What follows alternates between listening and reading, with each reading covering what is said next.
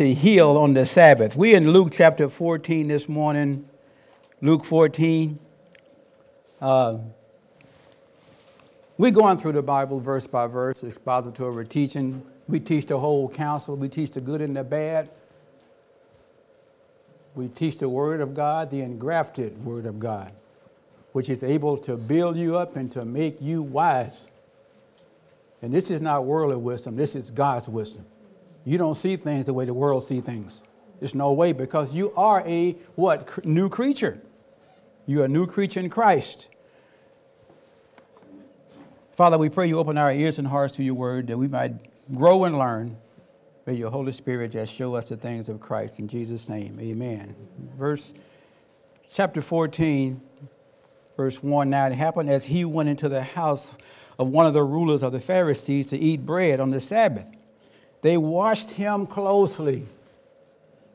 This is the Sanhedrin, the Jewish ruling council. They watched him closely, and behold, there was a certain man before him who had dropsy. And Jesus answering spoke to the lawyers and Pharisees, saying, is it lawful to heal on the Sabbath? Jesus always asked a question already knowing the answer. But they kept silent. And he took him and he healed him and let him go. Then he answered them, saying, which of you having a donkey or an ox that has fallen into a pit will not immediately pull him out on the Sabbath day? And they could not answer him regarding these things. You know, we were talking about repentance last week. Instead of bringing them to repentance, Jesus' severe denunciation of the Pharisees and scribes only provoked them to retaliation. And they plotted against him. The Pharisees who invited Jesus to his home for dinner also invited a man who had dropsy. This is a painful disease in which, because it's a kidney problem, because it's a disorder of the kidney, and you can see it on a patient's face because the patient's face is usually bloated. The dropsy is a disease produced by accumulation of water in various parts of the body. Very distressing and very commonly incurable. The tissues will fill with water. How heartless of the Pharisees, heartless, to use this man as a tool to accomplish their wicked plans to trap Jesus. Their heartless treatment of this man was far worse than the Lord's healing on the Sabbath day. He knew they were watching him and he didn't care. This afflicted man would have been invited.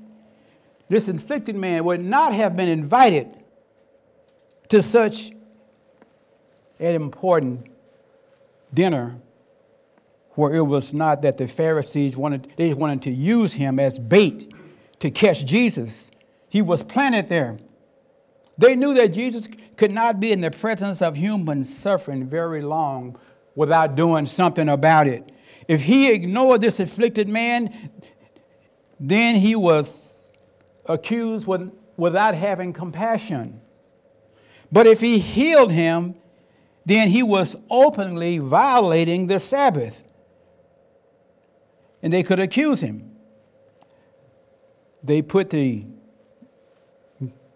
drop-sized man right in front of the master, right in front of Jesus. He could not avoid the man. And then they waited for the trap to spring. They wanted to see what Jesus would do on the Sabbath. But keep in mind that Jesus had already violated their Sabbath traditions on at least 7 different occasions. On the Sabbath day, he cast out a demon, Luke 4:31 through 37. We covered that. Healed with fever, Luke 4. He allowed the disciples to pluck grain on the Sabbath, Luke 6. He healed a lame man, John 5. He healed a man with paralyzed hands, Luke 6. He delivered a crippled woman who was suffered by a demon, Luke 13. And he healed a man born blind on John chapter 9. But we do not know, or they did not know, that their whole scheme would backfire. Luke shows more healing on the Sabbath more frequently than any other Gospels. Jesus seemed to have favored the Sabbath as a day of showing his act of mercy. Jesus healed the man and let him go, knowing that the Pharisees' house was not a place or a safe place for this man to be. He healed the man and he said, get away from them people. They're not a good influence for you. Instead of providing evidence against Jesus, the man provided evidence against the Pharisees. For he was exhibit A of the healing power of the Lord Jesus Christ. They saw the man being healed before their very eyes, and they still rejected Christ. Just because you see a miracle, it doesn't necessarily mean that people are going to come to Christ. The Antichrist is going to come with what? Lying signs and wonders. The Antichrist, and he's going to deceive the world.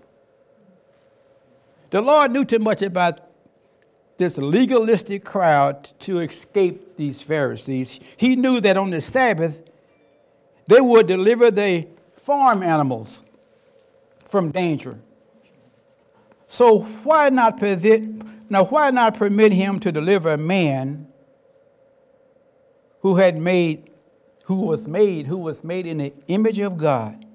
If you can deliver your animals, why can't you deliver the man with dropsy who was made in the image of God?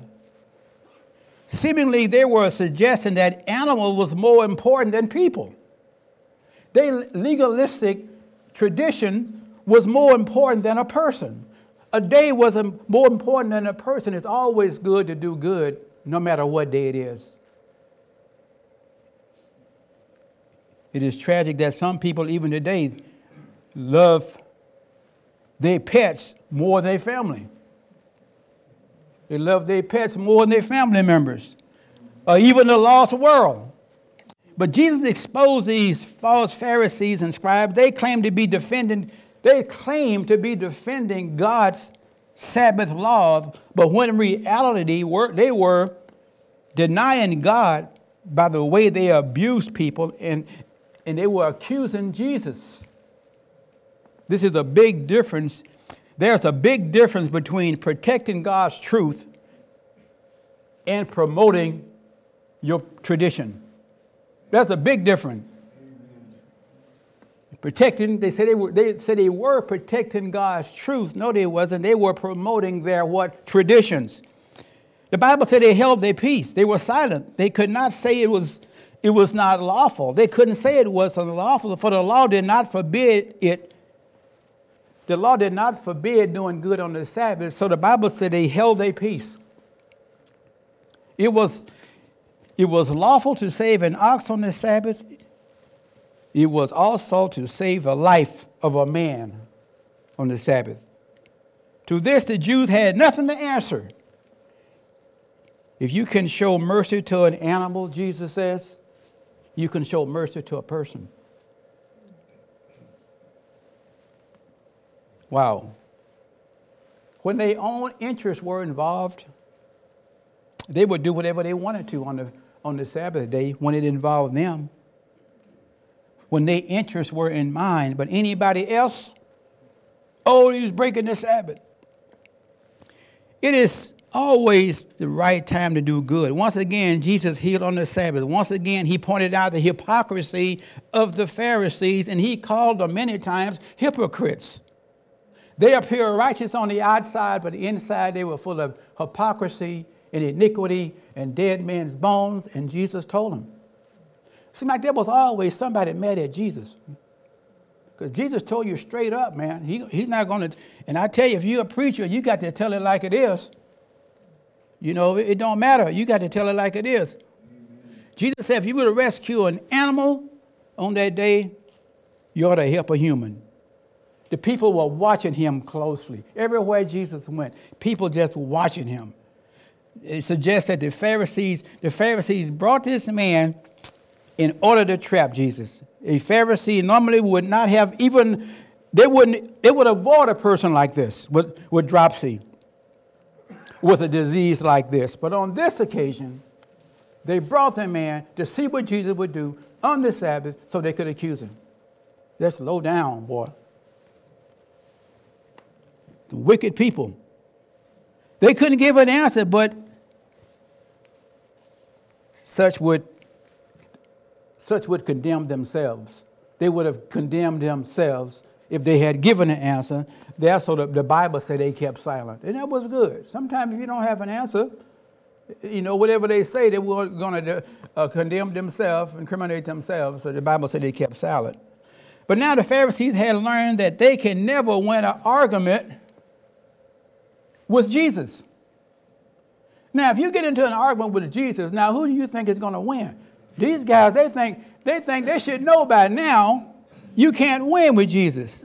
So what they do, they have to keep silent, because many times Jesus would silence the scribes and the Pharisees. He would shut them up, and what they would do would not even speak because they had nothing to say.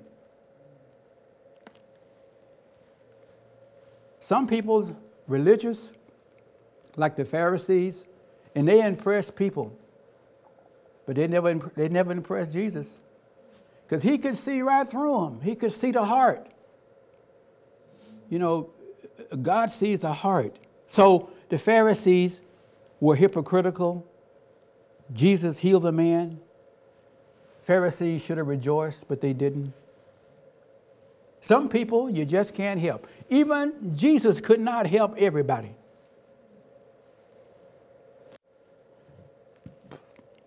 Verse 7 said, we're going to take the lowly place. Check this out. So he told a parable to those who were invited. When he noted how they chose the best seats, saying to them, you know how the Pharisees and scribes, they chose the best seats in the synagogues, right? And people passed by saying, Rabbi, didn't impress Jesus at all. So he told a parable to those who were invited when he noted how they chose the best seats, saying to them, when you are invited by anyone to a wedding feast, do not sit down in the best place, lest one more honorable than you be invited by him. And he who invited you and him come and say to you, give place to this man.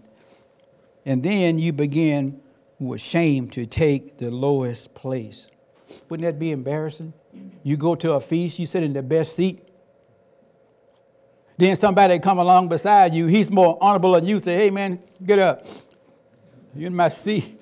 Ooh, that'd be humiliating. Anyway. But when you are invited, verse 10, go and sit down in the lowest place, so that when you are invited, you come. He may say to you, friend, get up, go up higher. Then you will have glory in the presence of those who sit at the table with you. For whoever exalts himself will be humble, and whoever humbles himself will be exalted. In the New Testament time, the closer you got to the host, the higher you stood on the social ladder, and more attention you would receive from others. Naturally, many people rushed to the table with the doors were open because they wanted to be important. They wanted to sit in the best seat. Jesus advised people not to rush for the best seat at the feast. People today are in danger today to raise their social status by being the right people, dressing for success, or driving the right car. They're trying to impress others with what they have. People don't really care what you got, be honest with you. People are aiming today for prestige. They're looking for a place where you, instead of aiming for prestige, in the church especially, we ought to be looking for a place to serve. We are not to seek places of honor. Service is more important in God's kingdom than status. Humility. For whoever exalts himself will be humbled, and whoever humbles himself will be exalted. It's like the opposite of the world, you know. Humility, if you know you have it, they say you've just lost it.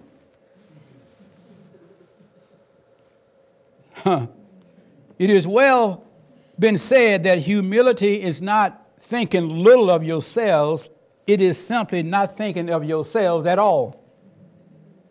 Jesus is the greatest example of humility, and we would do well to ask the Holy Spirit to enable us to imitate him. Being found in the appearance of a man, he humbled himself and became obedient to the point of death, even the death of the cross. That's humility. Therefore, God highly exalted him and given him a name that is above every name. That at the name of Jesus, every knee is going to bow. Those on heaven, those on the earth, and those under the earth. And every tongue would confess that Jesus Christ is the Lord, to the glory of God the Father. They were just seeking their best seats, so they could be seen. When I was back on the East Coast, people would sit up front, in the best seats so people could see them. Sitting in the right seat doesn't make you any more spiritual than anybody else. Proverbs 25, 6-8, do not exalt yourself in the presence of a king, and do not stand in the place of the great. For it is better that he say to you, come up here, than that you should be put lower in the presence of the prince, whom your eyes have seen. What is he talking about? Self-exaltation. So many guys come over the years, want to go into the ministry and want to exalt themselves.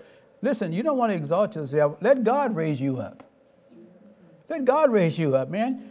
Or you want to, but I came from California, man. I want to teach, man. God sent me, and I went to Calvary Chapel Bible College, man. Okay, I'm glad you did. Okay, I'm not knocking that. Good, if you went to Calvary. But hey, here, we test people, man. We don't lay hands on people too suddenly. We don't do it. I'm not going to let nobody stand behind this pulpit unless I trust him. I don't care who it is. And I don't care how much degrees he's got. I don't care how good looking he got. I don't care what kind of car he's got. If he stand behind this pulpit, that means that I trust him. And he has my blessing. That's right. So, self-promotion. Self-promotion, which the Lord cannot tolerate. Oh, Pastor, I got a BA and I got a master's degree in divinity and all this, and I'm an expert at eschatology and all this. And I says, okay, well, I need some yard work out done next Saturday. You be here at 10 o'clock. Let's do some yard work. They never even show up. They say, well, God called me to teach, brother. Well, the greatest person in the church is supposed to be the pastor. The greatest servant of the church is supposed to be the pastor. We're here to serve you. We don't expect you to serve us. So, self-exaltation, self-promotion, which the Lord cannot tolerate.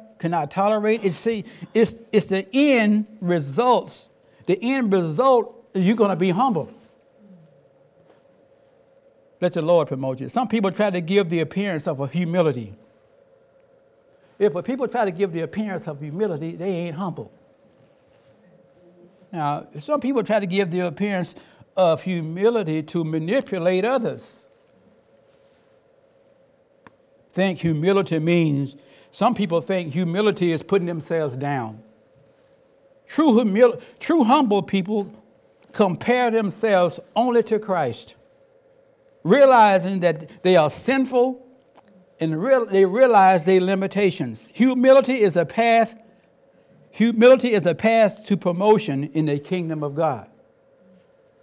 Self-exaltation leads to dishonor, but humility will lead to honor. So, Jesus was meek and lowly in heart. He was humble. He said, my yoke is easy, burden is light.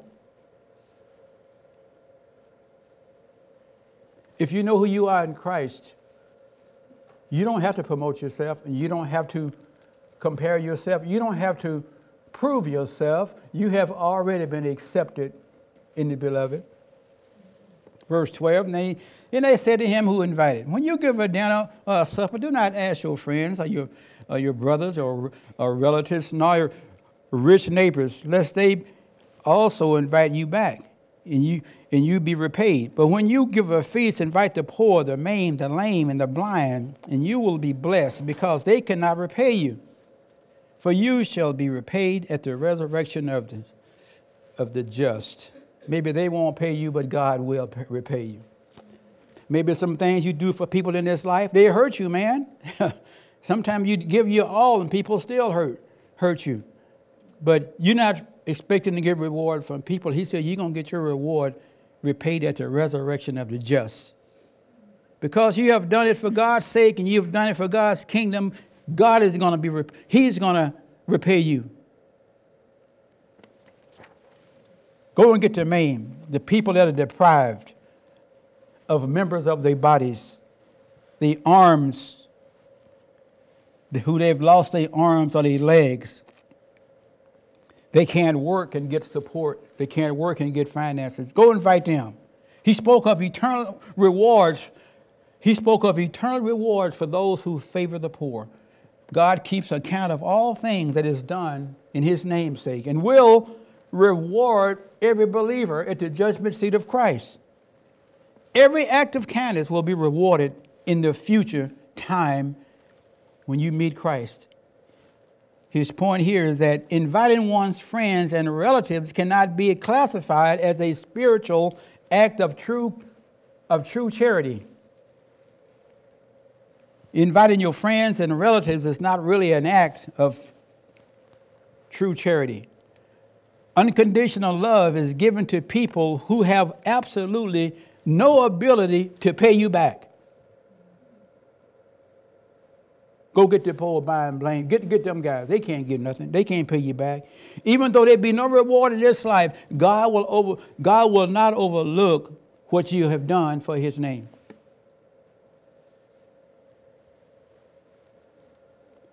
Verse 15, now when one of those who sat at the table with him heard these things, he said to him, blessed is he who shall eat bread in the kingdom of God.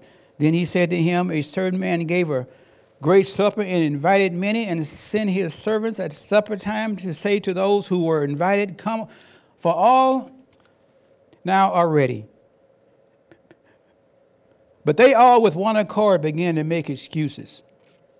The first one said to him, I have bought a piece of ground. I must go and see it. I ask you to have me be excused. And another said, I have 5 yoke of oxen, and I am going to test them. I ask you to have me be excused. Another said, I have married a wife, and therefore I cannot come. So that servant came and reported these things to his master. Then the master of the house, being angry. That's rough, man. You ever had a feast like that when you invite a whole bunch of folks? We've done that over the years, like Thanksgiving and Christmas. Cook a whole bunch of food, man, and little by little, people the phone started ringing. They said, I can't come, man. I can't do this. And I'm thinking, I told my wife, we got all this food. I said, they told me they was going to come. They didn't come. We got all this food. It says here that the master of the house was angry and said to his servants, go out quick into the streets and the lanes and the city and bring in the poor and the maimed and the lame and the blind. And the servant said, Master, it is done as you commanded, and still there's room. Then the master said to the servant, go out into the highways and hedges and compel them to come in, that my house may be filled. Gentiles, Jew and Gentiles, bring anybody. For I say to you that none of these men who were invited shall taste my supper. In Jesus' day, in Jesus' day, when you were the invited guest to dinner, you told them the day, but not the exact time of the meal, but you told them in advance that you was going to have this dinner. The host had to show how many people that was going to come to the dinner so they would know how many animals to slaughter to prepare for the food, for sufficient food.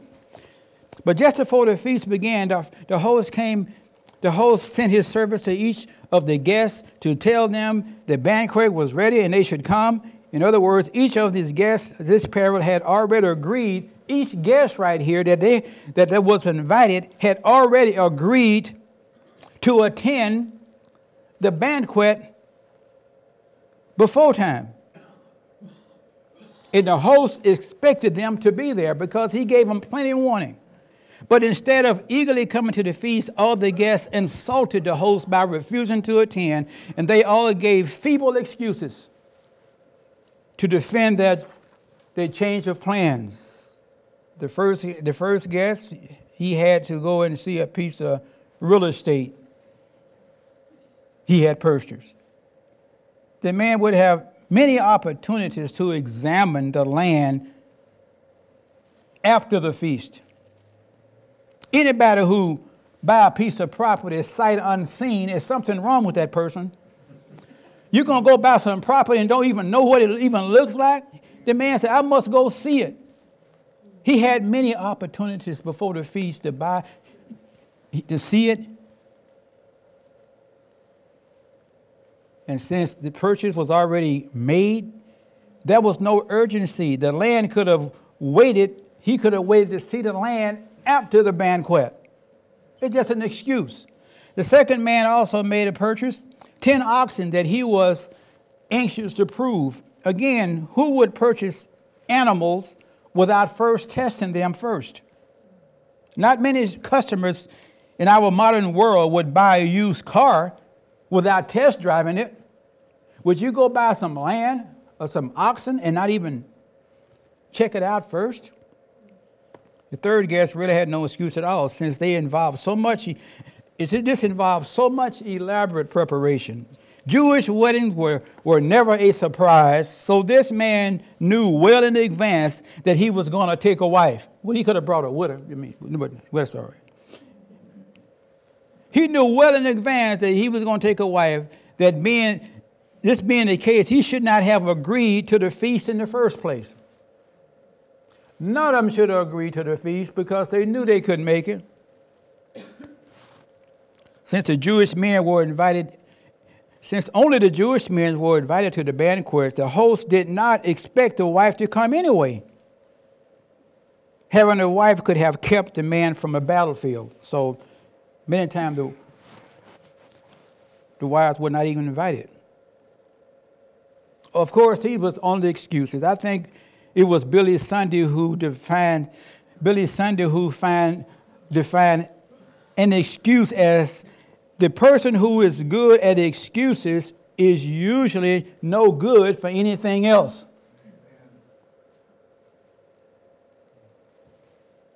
These three guests actually expected to get another invitation in the future, but that invitation never came.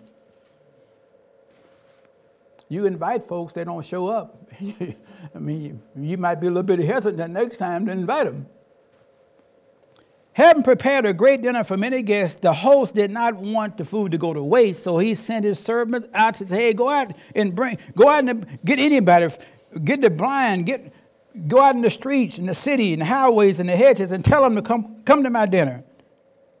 The outcasts, the lotterers, the homeless, the undesirable people, go get them and bring them. The kind of people that Jesus came to save, he said, go get them people. Not only did the host get other people to take the places assigned to the invited guests, but he also shut the door so that the excuse makers could not change their mind and come. They could not change their mind because it was too late. In fact, the host was very angry. We rarely think of God expressing judicial anger against those who reject his gracious invitation. God is giving an invitation right now to the world. Now, everybody is not going to respond to it, but the invitation, he said, whosoever will may come and drink of the water of life freely. For God so loved the world, he gave. God is calling the world now, but everybody is not going to respond to the call. Amen. But the message of this parable applies to all lost sinners today. They still say, God is saying all things are ready. Jesus has paid the price for your sins and died on the cross. He says, now come. There's nothing more to be done for the salvation of your souls. For Jesus has finished the work, the redemption work on the cross when he died for your sins. The feast has been prepared. The invitation is free. And you are invited. That's what Jesus is saying right now to the world. Everybody's invited. Come. People today make the same mistake that the people made in the parable. They delay responding to the invitation. They say, one day I'll get around to it. I've had people tell me, when I get 80 years old, I'll think about it. That's not what the Bible teaches, but that's what people says. Amen. People today make the same mistake by not responding to God's invitation. They all settle for the second best. The second best of things of this life. Temporary things that are passing away. And boy, I tell you, the Bible said there's going to be weeping.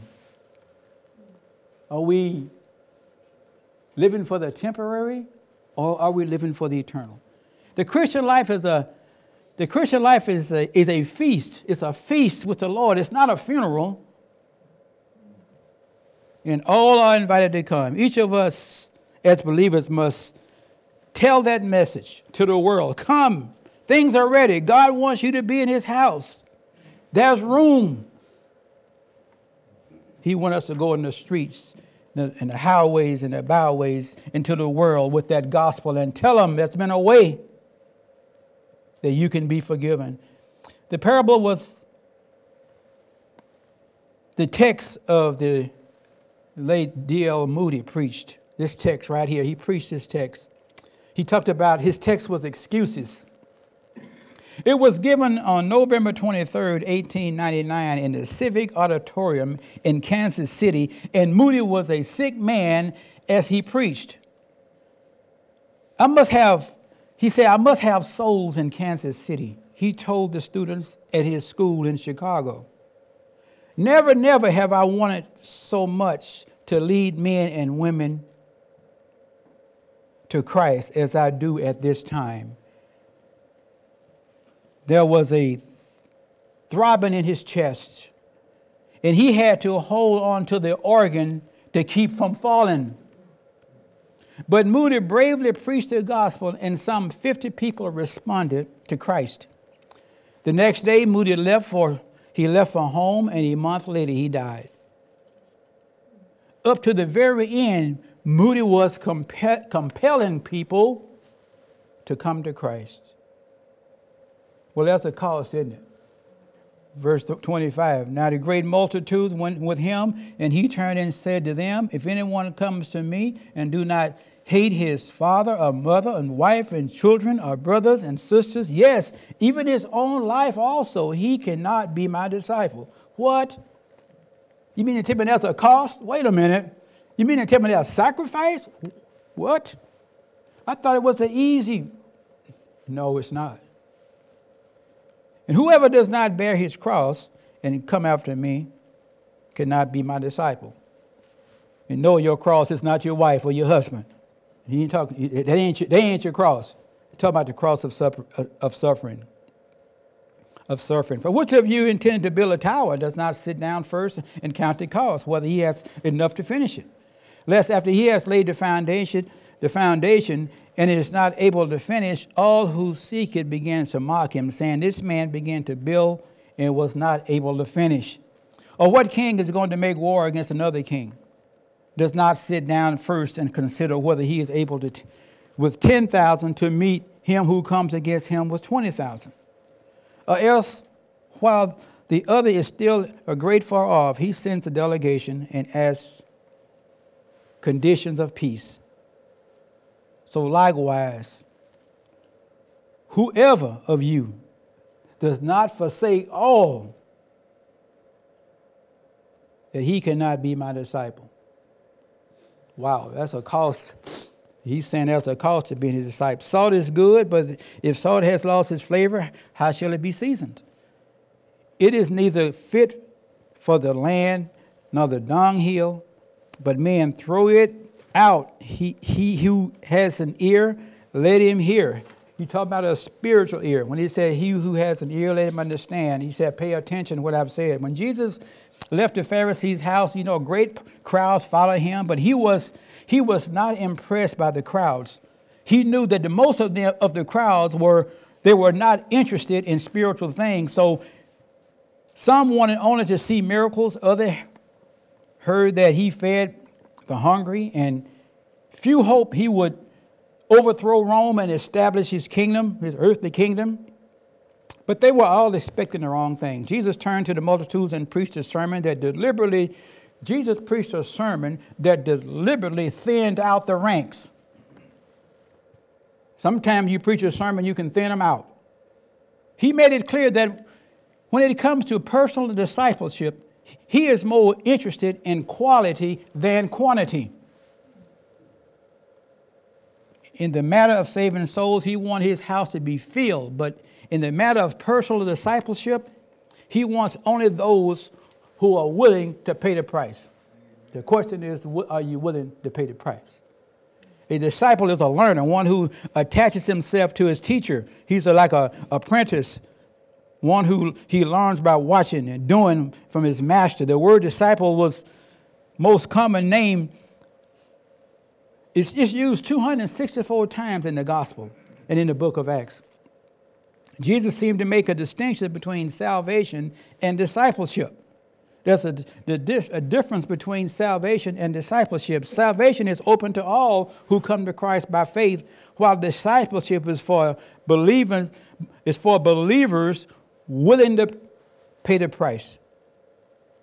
Salvation means coming to the cross and trusting Christ, while discipleship means carrying the cross on a daily basis, sacrifice, self-denial, commitment. Jesus wanted as many sinners saved as possible, but he cautions us not to take discipleship lightly. And there are those three parables he gave. He made it clear that there's a price to pay. There's suffering and sometimes even rejection by the world or even family members if you're going to be my disciple. See, he said you got to be willing to forsake it all. Many Christians blend into the world. To avoid the cost of standing up for Christ, they'll try to blend in with the world and they'll try to compromise. But Jesus said if a Christian loses his distinctiveness or his saltiness, they become worthless. Amen. Just as the salt flavor, it preserves food, we are to preserve the good in this world. We are to put flavor in people's lives. We are to preserve the good. We are to go out and let people see what a Christian looks like, what he acts like. This requires careful planning, willing sacrifice and commitment. But being a Christian fails to be salty. He or she fails to represent Christ in this world. When we fail to represent Christ, when we compromise, when we do things, when we fall into sin, we've lost our saltiness and we are worth nothing but be trampled on by men. That's what he said. To begin with, we must love Christ. He said being a disciple is supreme. We must love Christ supremely, even more than we love our own flesh and blood. The word hate means to love less.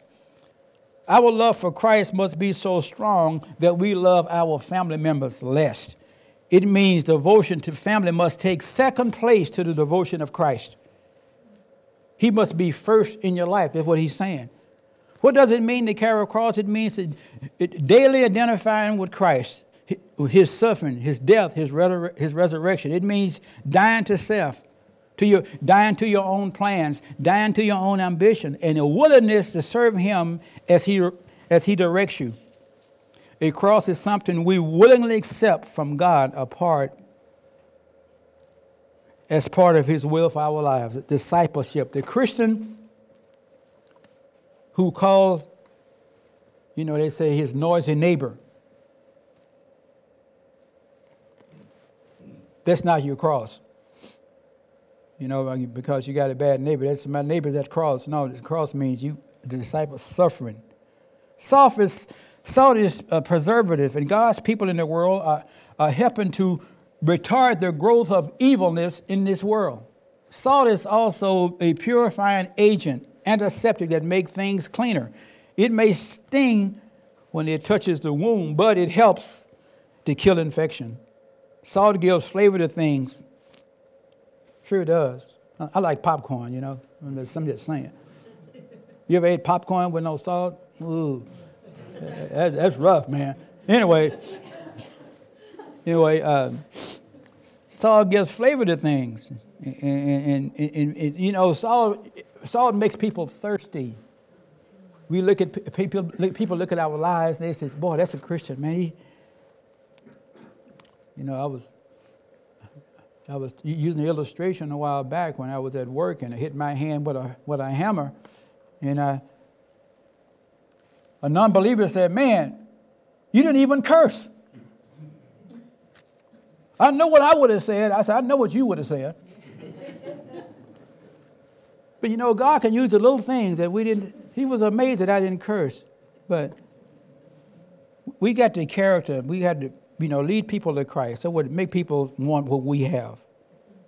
Our modern day salt does not lose its flavor, but salt in Jesus' day was impure and could lose its flavor, especially if it came in contact with the earth, it could lose its flavor. And once the saltiness has gone, there's no way you can restore it. And the salt was thrown down into the streets, was walking on by man. When a disciple loses his Christian character, he is good for nothing and willing eventually to walk as the world walks. Discipleship is serious business. Absolute surrender to Christ. Absolute. There's never no compulsion to be. He's not going to force people to be a disciple.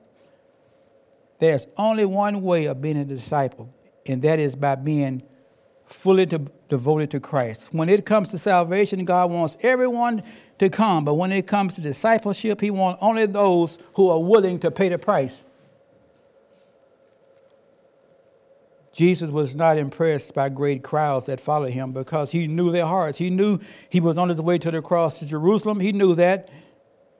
But the crowds were not ready for that. It is easy to be in the crowd, but not so easy to be a disciple or to carry the cross. So, he that comes to me and does not love his Father less than he loves me cannot be my disciple. He's not saying hate your family. What he's saying is he's got to be first. Amen. We are not at liberty to hate our parents. This would be, contrary to Scripture, but we are to love them less than we do Christ. We are to obey Christ rather than them. We are to be willing to forsake them. If God calls us to do that, we are to be willing to forsake them to preach the gospel. We are to submit to Christ without complaint. The priority of discipleship, Jesus stressed the need for total commitment. And we must count the cost before making that commitment. Discipleship is not easy. Peter said one time, "See, we have left all to follow you. What we going to get?" Peter, he going to speak his mind. He going to tell you what's up. He going to speak his mind. He said, "Now, we don't left everything. What are we going to get?" So Jesus answered and said to him, "Surely I say to you that in this generation, when the Son of Man sits on the throne of his glory, you have followed me, will also sit on the 12 thrones, judging the nation and the tribes of Israel. And everyone who has left houses, a brothers, a sister, a father, a mother, a children, a land for my sake," you did it for his sake, you didn't do it for your sake, shall receive 100-fold, he said. 100-fold. You didn't do it for your sake, you did it for his sake. And inherit eternal life. That's what he said. Many who are first will be last, and last will be first. It might be first in this life and last in the next one. You know, the one I like is just, I close with this last scripture because I like this over and over. Hebrews 6:10, you know it. For God is not unjust to forget your work and labor of love which you have shown toward his name, in that you have ministered to the saints and do minister. You think God is going to forget that? Do you think that anything that you do for Christ, that God is going to forget that? He said he's going to reward it 100-fold. 100-fold. I'm not giving to get, but it's just what the scripture said. If you serve Christ, he's not going to be in your debt. He's going to say, well done, man, good and faithful servant. Here's 100-fold. I'll take it. 100-fold. So what you're doing here for Christ is going to last throughout eternity. What you give, the way you serve, your finances, your life, whatever you do for the glory of God, it's going to last throughout eternity. Can you imagine that? I know I'm going to get to heaven and say, boy, I wish I had given more. If I knew heaven was this pretty, boy, I would have served more. I would have given more. I would have done more. 100-fold. Can you imagine that God is going to forget anything that you do for him? That's why I do it, man. I don't do it to get, but I do it. I know that one day that God is going to reward everything that we do. And I don't deserve anything, but God is going to reward us for it. So what you're doing now is not in vain. The money you give to the church, we give to missionaries who go out and preach the gospel and people get saved. That means you are part of that. You are a part of that. Because missionaries need finances to preach the gospel. The gospel doesn't cost anything. The gospel is free, but it takes money to get the gospel to Africa, India. Missionaries need support. So we support over 15%. Over. Your money. When people have a disaster like Samaritan's Purse, tornadoes, earthquakes, we send money. The money comes back, we send it again. The money comes back, we send it out again. Because God is saying, you know what?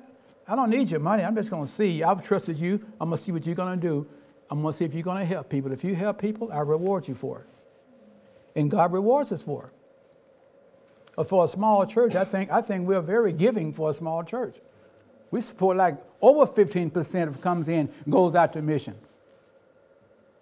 People say, why don't you just tear this building down and build a new building? The answer is no. Don't need a new building. We need to get this gospel out. We got to leave this building and everything behind, man. Because the Lord is coming. And we're in the last days right now. So if you know of anybody, friends, relatives, unsaved people that don't know Christ, I pray that you would invite them into the kingdom. Because the time is running out and we don't know how much time we got left. But you can look around this world and you can see something is up. God is up to something. He's not somewhere asleep. He's working it out for his glory. So let's have compassion on the lost. Let's pray. Father, we thank you. We thank you for your word. We thank you, Lord, for your many blessings. Father, we thank you that we can come and hear your word today.